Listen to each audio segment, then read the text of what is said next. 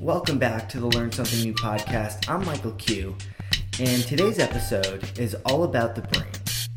I want to learn, how can we access our brain's highest potential?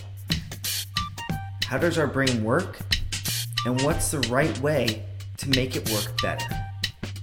Today's expert on this is New York Times best-selling author John Medina.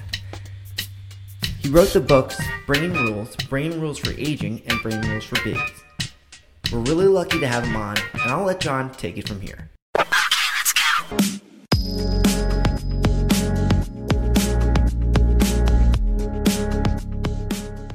Sure. I am what's called a developmental molecular biologist. My research interests are the genetics of psychiatric disorders. So I've spent a long time thinking about how the brain develops in the womb at the level of cell and gene, and then what happens when things screw up years later, you get a psychiatric disorder. I'm an affiliate professor of bioengineering at the University of Washington School of Medicine, but I spent most of my research career primarily as a private analytical consultant, mostly to the biotech and pharmaceutical industries. Here's how I wrote Brain Rules, or got to it, because I'm a research scientist. I don't consider myself an author. I guess I do now, Mike. I was on an airplane, was when it happened. And I was reading an article that said, brain science can predict whether you're going to vote Republican or Democrat. This was on an election a number of years ago.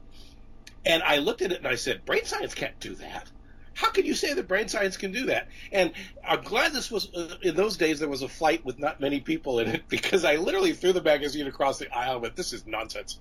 So I went home and I told my wife about it, and she said, well, John, you could sit on your high horse and throw stones at all the people that get brain science wrong. Brain science is extremely complicated.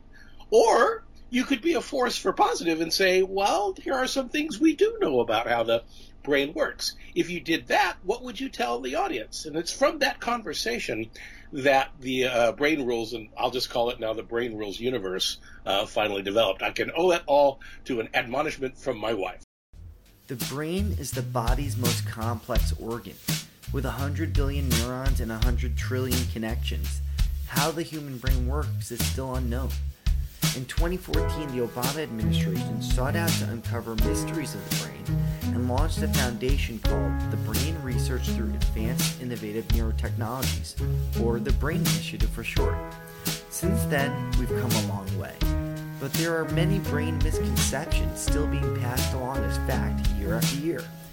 John is going to dispel some of those right now. You get all these. You might have heard that there is a left brain personality and a right brain personality. Have you heard that before? Of course. Yeah, take and throw that out. There's no such thing as a left brain personality or a right brain personality. You need both hemispheres to make a frickin' personality. You may have heard that you only use 10% of your brain. Have you heard that before? Yeah. Yeah, well, go ahead and throw that out, too. In a resting state, in what we call the default network, you're probably in a resting state. The brain is at least 40% active, and depending upon the cues and other environmental stimuli that are coming, can be much more than that. So a lot of the brain rules, just to, underscore the point, there's a lot of really magnificent, terrific stuff my colleagues are doing, and I've been doing, and others have been doing. There's so much that's fascinating to watch. Why in the world would we denigrate it with a bunch of mythologies when there's so many really cool things out there that are true, anchored in peer-reviewed literature that are evidence-based that you can't talk about all day long? That's why the Brain Rules universe, I guess, was created.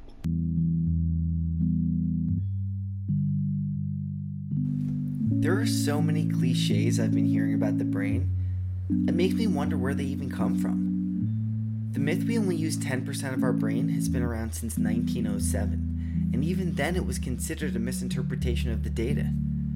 Another brain myth that has been debunked: listening to classical music helps boost your IQ. That study was done in 1991 and has been proven false numerous times. In fact, its original findings were of a temporary enhancement in spatial reasoning, not IQ. And it doesn't work for babies either. So if you were planning on boosting your child's intelligence by playing Mozart in their crib, spare yourself the effort. If you want to enhance your child's intelligence, make sure they're getting enough omega-3s. A controlled study showed that infants fed formula enhanced with omega-3 had higher IQs than those who were fed regular formula. Sure. Well, if we're going to start out on a solid footing, and I'm still going to be as skeptical as ever about how the brain works, we're not clueless about how the brain works. We know something about what you just mentioned, what I call the brain's evolutionary performance envelope. We know the conditions under which the brain processes information the best, and it comes from our evolutionary history. Here is the brain's performance envelope.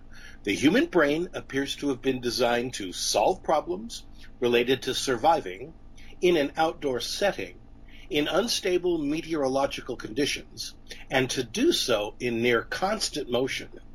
Those are the conditions that the brain processes information the best. I often use that because I'm sometimes asked to speak in front of education-related audiences. What is the best brain-based classroom is the question I often get. And I say to them, well, I'm not sure what the best brain-based classroom is going to look like, but I know what the worst one looks like. It's the one you currently teach in. And I do some teaching, so, it's the one I teach in also. If you think about that brain's performance envelope in near constant motion under unstable meteorological conditions, the exact opposite of that, Michael, is a classroom.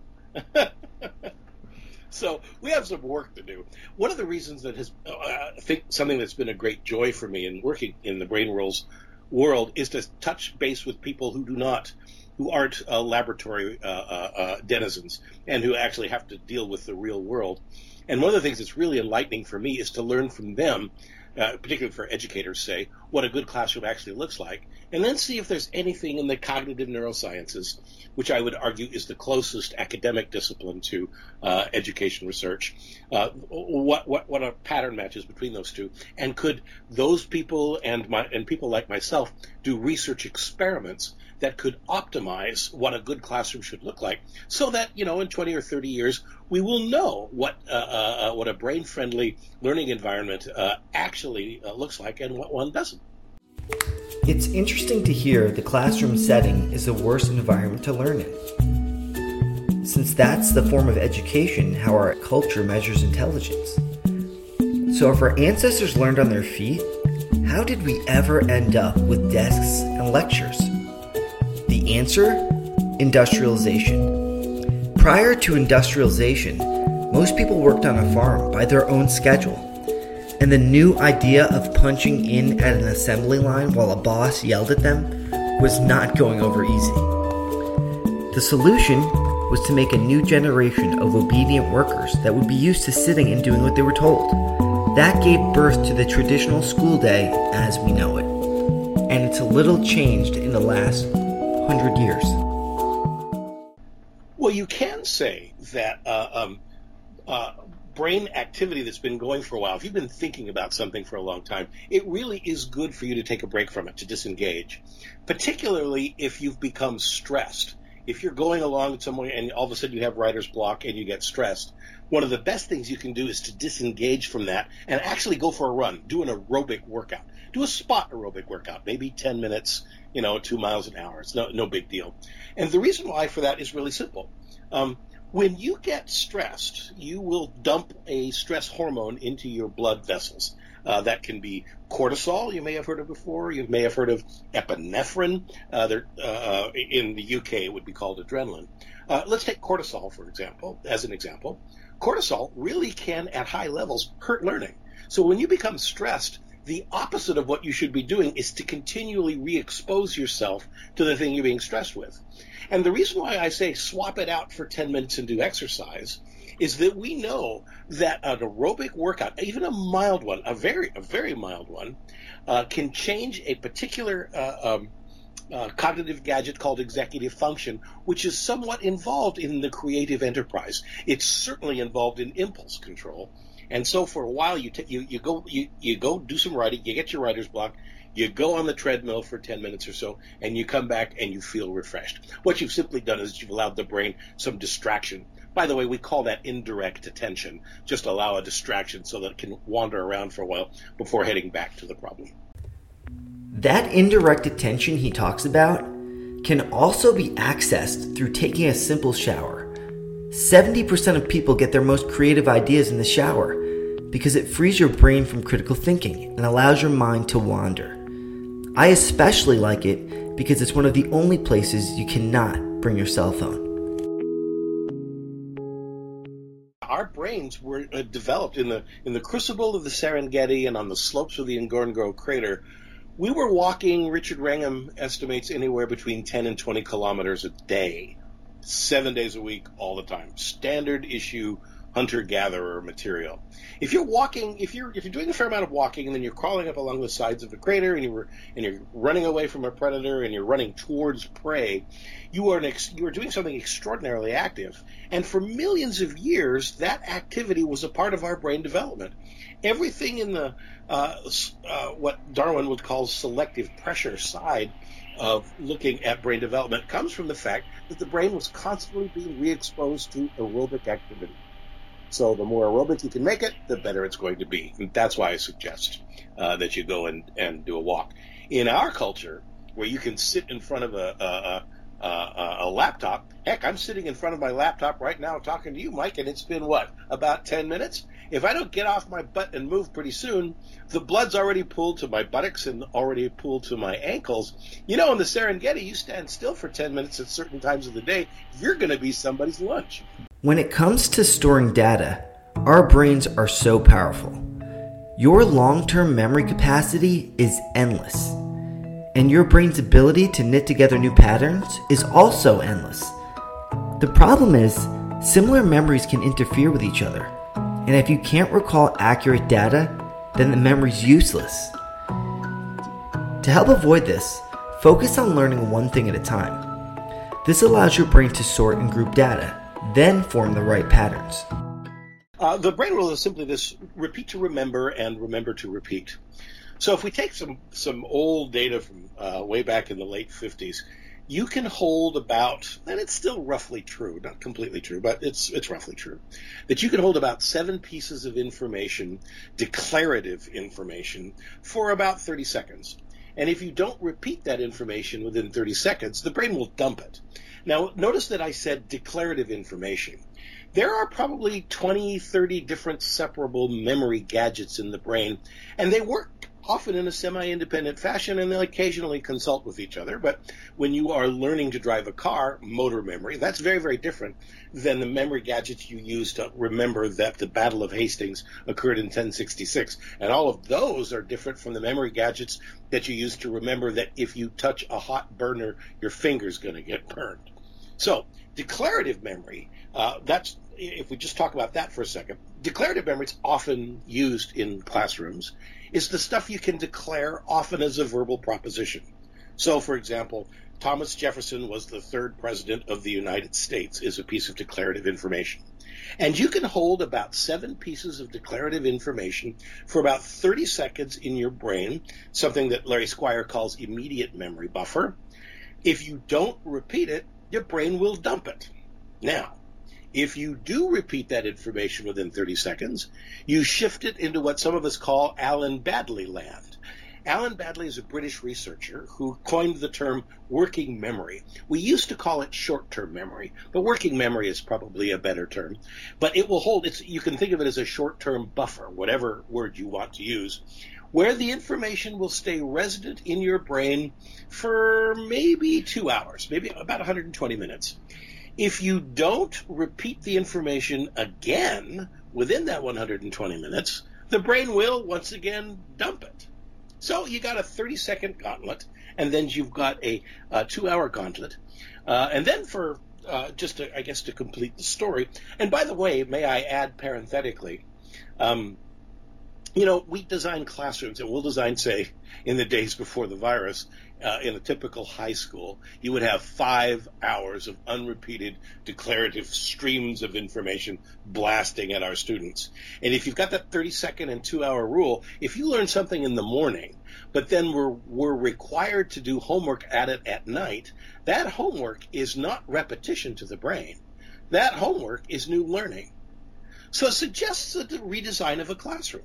What if you took a classroom, say a lecture, 15-minute lecture, busted it up into maybe a couple of, maybe 15, 20-minute segments, and then repeated those 15 or 20 minutes throughout the day, say every 2 hours or so? Would that, it's called an interleaved model. Would that model make more sense simply because you're now following the rules of engagement for at least declarative memory? The answer is, we have no idea. Nobody has done that experiment, but it suggests a lot of things to try. See, once again, the reason for brain rules is to try and produce an interaction between people who do this stuff for a living and professional educators in this particular case who really know their way around a classroom and can help us design experiments that could allow the great flag of the cognitive neurosciences to get into the classroom. Now, let's complete the picture. If you've got 30 seconds and you've got 2 hours, let's say you repeat it within 2 hours. The next question you can ask is, how long does it take before that memory is set up, before it's cemented into place, before it is now, the formal term is fully consolidated, which simply means that it's infinitely repeatable and not subject to corruption at repetition. How long does that take? The answer, Mike, is something we know, and it's almost the stuff out of science fiction. It takes years before the memory is fully consolidated. In fact, it can take a decade. If you are the most famous surgical accident in all of the cognitive neurosciences, a guy named H.M., he takes about 11.3 years. During that decade, while the brain is busy consolidating that memory, we have no idea what happens to it. We have no idea where it goes. Joseph Ledoux calls it the nomadic phase of memory processing. But it takes 10 years. The implications of that are staggering because it simply means that it's something that you learned in the first grade, you have not fully consolidated until you are a sophomore in high school. And when you graduate as a senior, you're not graduating a high school senior brain, you're graduating a third grade brain. Read in John's book that loneliness can be terrible for your health. After all, humans are social creatures. So I asked him to explain this and tell us what we can do about it. Oh man. Boy, there are so many ways to approach your very good question. The biggest might be this. The lonelier you get, the less social interactions you have, the more things begin to shut down. You become at greater risk for depression. You become at greater risk for anxiety. You become at greater risk for certain cardiovascular disorders. In fact, the lonelier you become, the more likely you are to enter into something we call low-level systemic inflammation. Which, if it's an inflammation, just standard old inflammation, but it's systemic throughout the body, but it directly affects particular regions of the brain, particularly those regions of the brain that have been coated with, you may have heard the term before, a myelin sheath. Yeah. Under the microscope, it looks like white matter. You've heard of gray matter. Well, that's part of the brain, but there's white matter too. And the sheath is actually an insulation. That sheath works with nerves like plastic coating works with wires. It helps insulate it and makes a more efficient transfer. Well, when you get lonely, the inflammation attacks that myelin. And as a result, you actually suffer brain damage the lonelier you get. So we now know that loneliness is nearly as toxic, depending on the age group you're looking at, as smoking is. No kidding. So the whole idea of a senior, or virtually anybody, particularly now when we're in the virus, because this is not just for seniors, although seniors are more vulnerable to it, everybody needs to be out there socializing. And there's a strong evolutionary reason why that's so. And we can talk about that if you like. Yeah, definitely. Okay. We actually think that the reason why we survive, this is Robin Dunbar's social brain hypothesis. That's what it's called. We survive because we learn to cooperate. There's a couple of ways you can become the apex predator on the planet. You could, for example, double your biomass. Okay, become the biggest, baddest, meanest creature on the block. Excuse me, and therefore dominate the environment in which you are. And if you're lucky enough, you could become the apex. Well, you can grow a bigger body. That takes millions and millions of years. But you don't need all of that amount of time. If you could double your biomass, not by making yourself bigger, but simply by creating a brain that could create the concept of ally so that you could have a friend. And if you could coordinate, if you could cooperate in your behavior with that friend, that is essentially doubling your biomass without the requisite need to spend millions and millions and millions of years trying to get your body column bigger. That ability to cooperate meant we needed to socialize. We actually think that socializing behavior of ours is the reason why we became the apex predator, because we could cooperate. And it's so much a part of who we are that if you remove it, if you make us lonely, if you cut us off from other people, you can go crazy. You have lots of awful things that can begin to happen, and neuropsychiatric issues are only the start. So we need to socialize. Aging populations need to socialize. Teenagers need to socialize. Michael, you and I need to socialize. The effects of loneliness really blows my mind away. Especially since so many people are literally isolating alone during quarantine. So how can you solve the problem of loneliness when we're not allowed to see anyone? The solution is to get a little creative. The fact is that making art is a social act. There's evidence that creative expression cures negative feelings, including loneliness. The Foundation for Art and Healing started the Unlonely Project, which is designed to help you get started on your creative path, no matter your artistic ability. For example, if we go back to the seniors for a second, seniors that are highly social, their rate of cognitive decline is 70% less than people that are lonely. Their memory decline is half of that of non-socializers. That's why I call it vitamin S, because it isn't just a good idea and you feel friendlier and you're going to rescue yourself from certain affective disorders like depression and anxiety. It actually changes a whole lot of brain function. And socializing takes a tremendous amount of brain power. Mike, you and I are talking, but it takes a lot of our brain power to stay with each other, which is just like exercises for the brain. So having a friend is a little bit like taking a mental gymnastic workout in the most delightful way possible. We've all been told since we were children that reading makes you smarter. And still, only 42% of college graduates after school. Okay, so I get it. We should read. But what kind of reading should we do? I personally prefer nonfiction and biographies. I like knowing I'm spending my time learning rather than reading for entertainment. So I was surprised to find that a study published in the Journal of Brain Connectivity found that reading fiction is more powerful in enhancing and improving brain function. This is because fiction puts you in another person's shoes and trains you to flex the imagination in a way that's similar to muscle memory. Yeah, well, learning is, the more you can do it, the better it is. There's a couple of reasons why. For example, if you do nothing but read, say, 3.5 hours per week, you are 17% less likely to die by a certain age. No kidding.